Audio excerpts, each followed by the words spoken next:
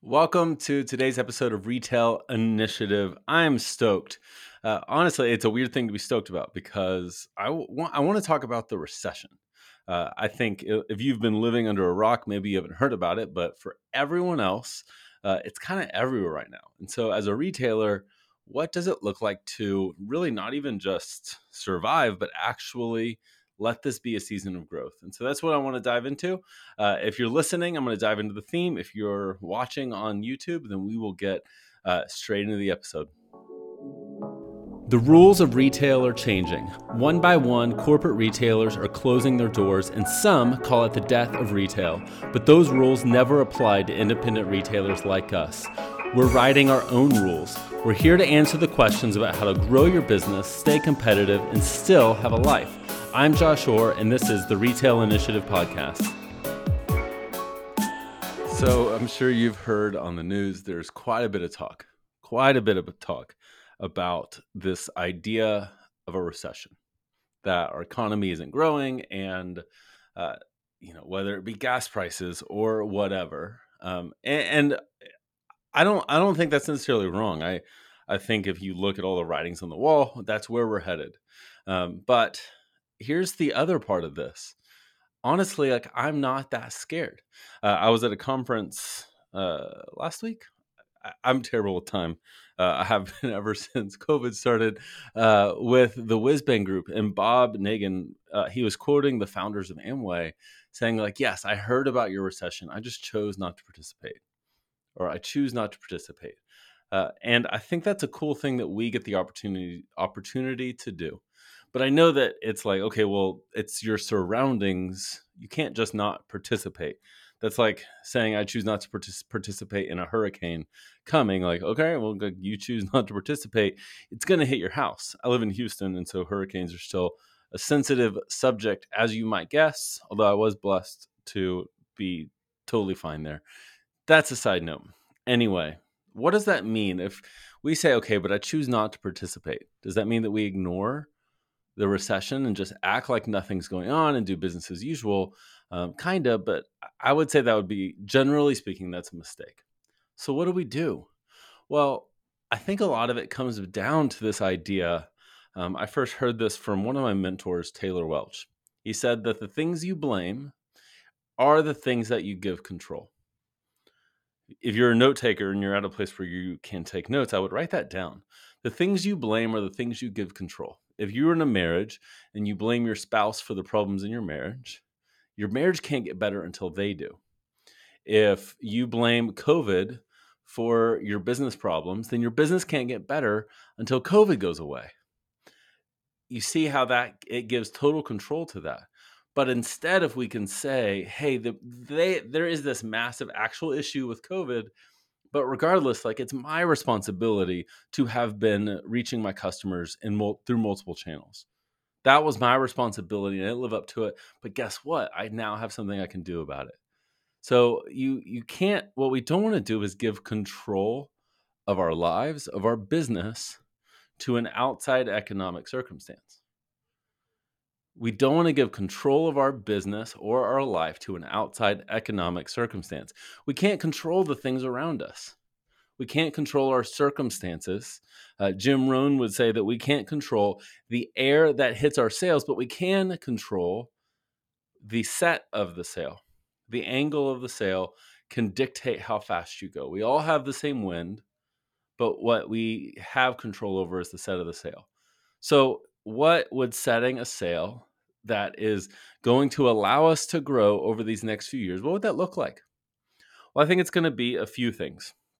So number one, you want to control your inputs. You want to control the things that you let impact your mind. It's funny. I don't know if you've ever heard about this idea called the law of mirrors. The law of mirrors says that, like, those things that you think, you kind of project onto other people, and they will do the same thing. An example is that this was, I remember when I was going through sales training, I used to always think like, oh, you really shouldn't make big decisions in one phone call.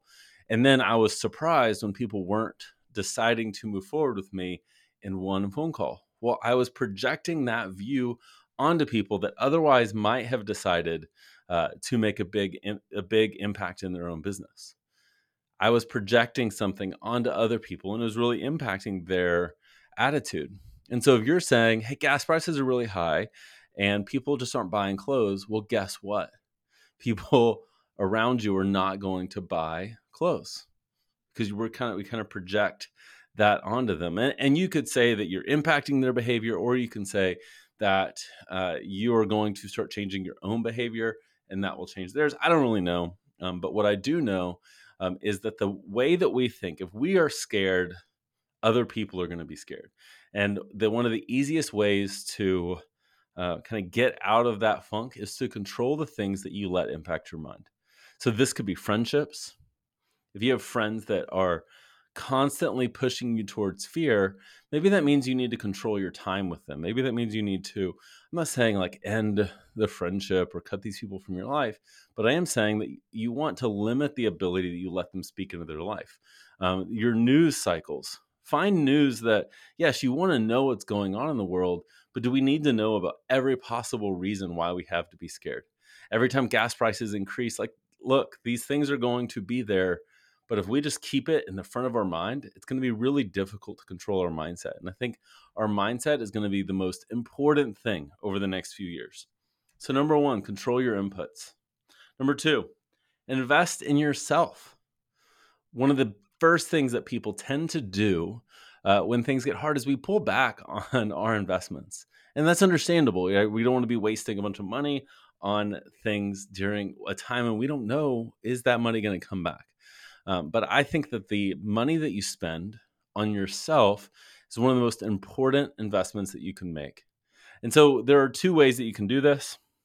The first is get a library card. And I'm not kidding here. I'm not making that to be a bad option. Get a library card and read. And there are two types of things that I would be reading right now. I would be reading some sort of biography or story around people that have done well in previous recessions. We want to learn, like, okay, there were other times the economy was really bad, but people still grew, people still thrived. What was it? What was it about them?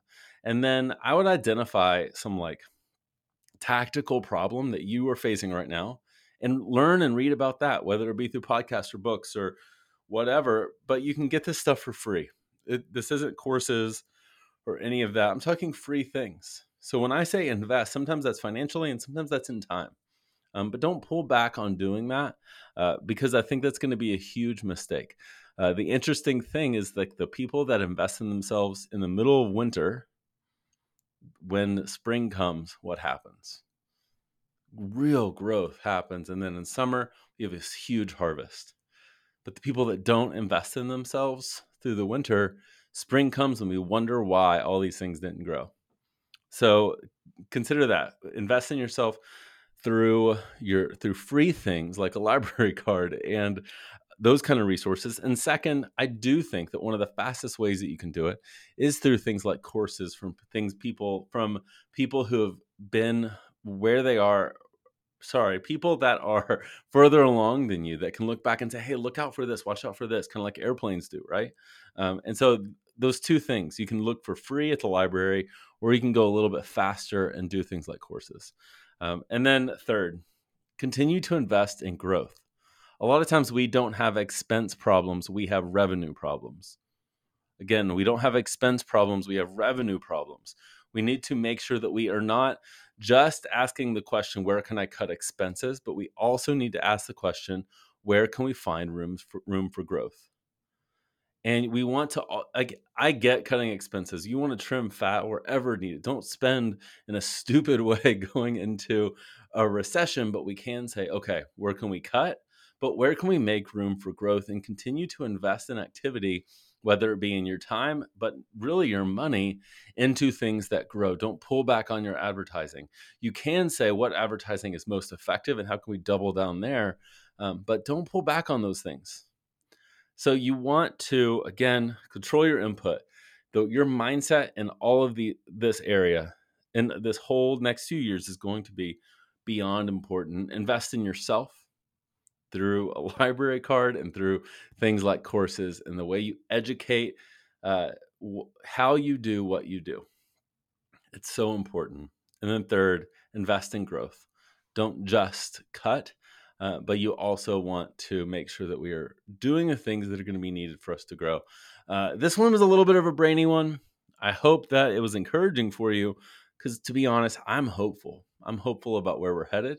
I think that those of us that stay committed to the process, that don't shrink back in fear, but really continue to dive into serving our customers, serving our people, I think that the market's going to reward us because there are people that need you.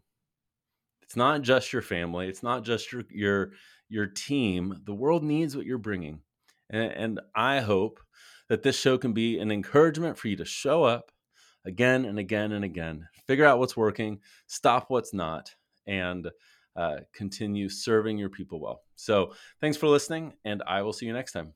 Before you go, I don't know if you're anything like the retailers that I talk to, but a lot feel like growing online sales is like running on a hamster wheel, where you're running and you're running and you're running, but you're not gaining the traction that you'd hope. And yet some make it look really, really easy. And what is it about those people?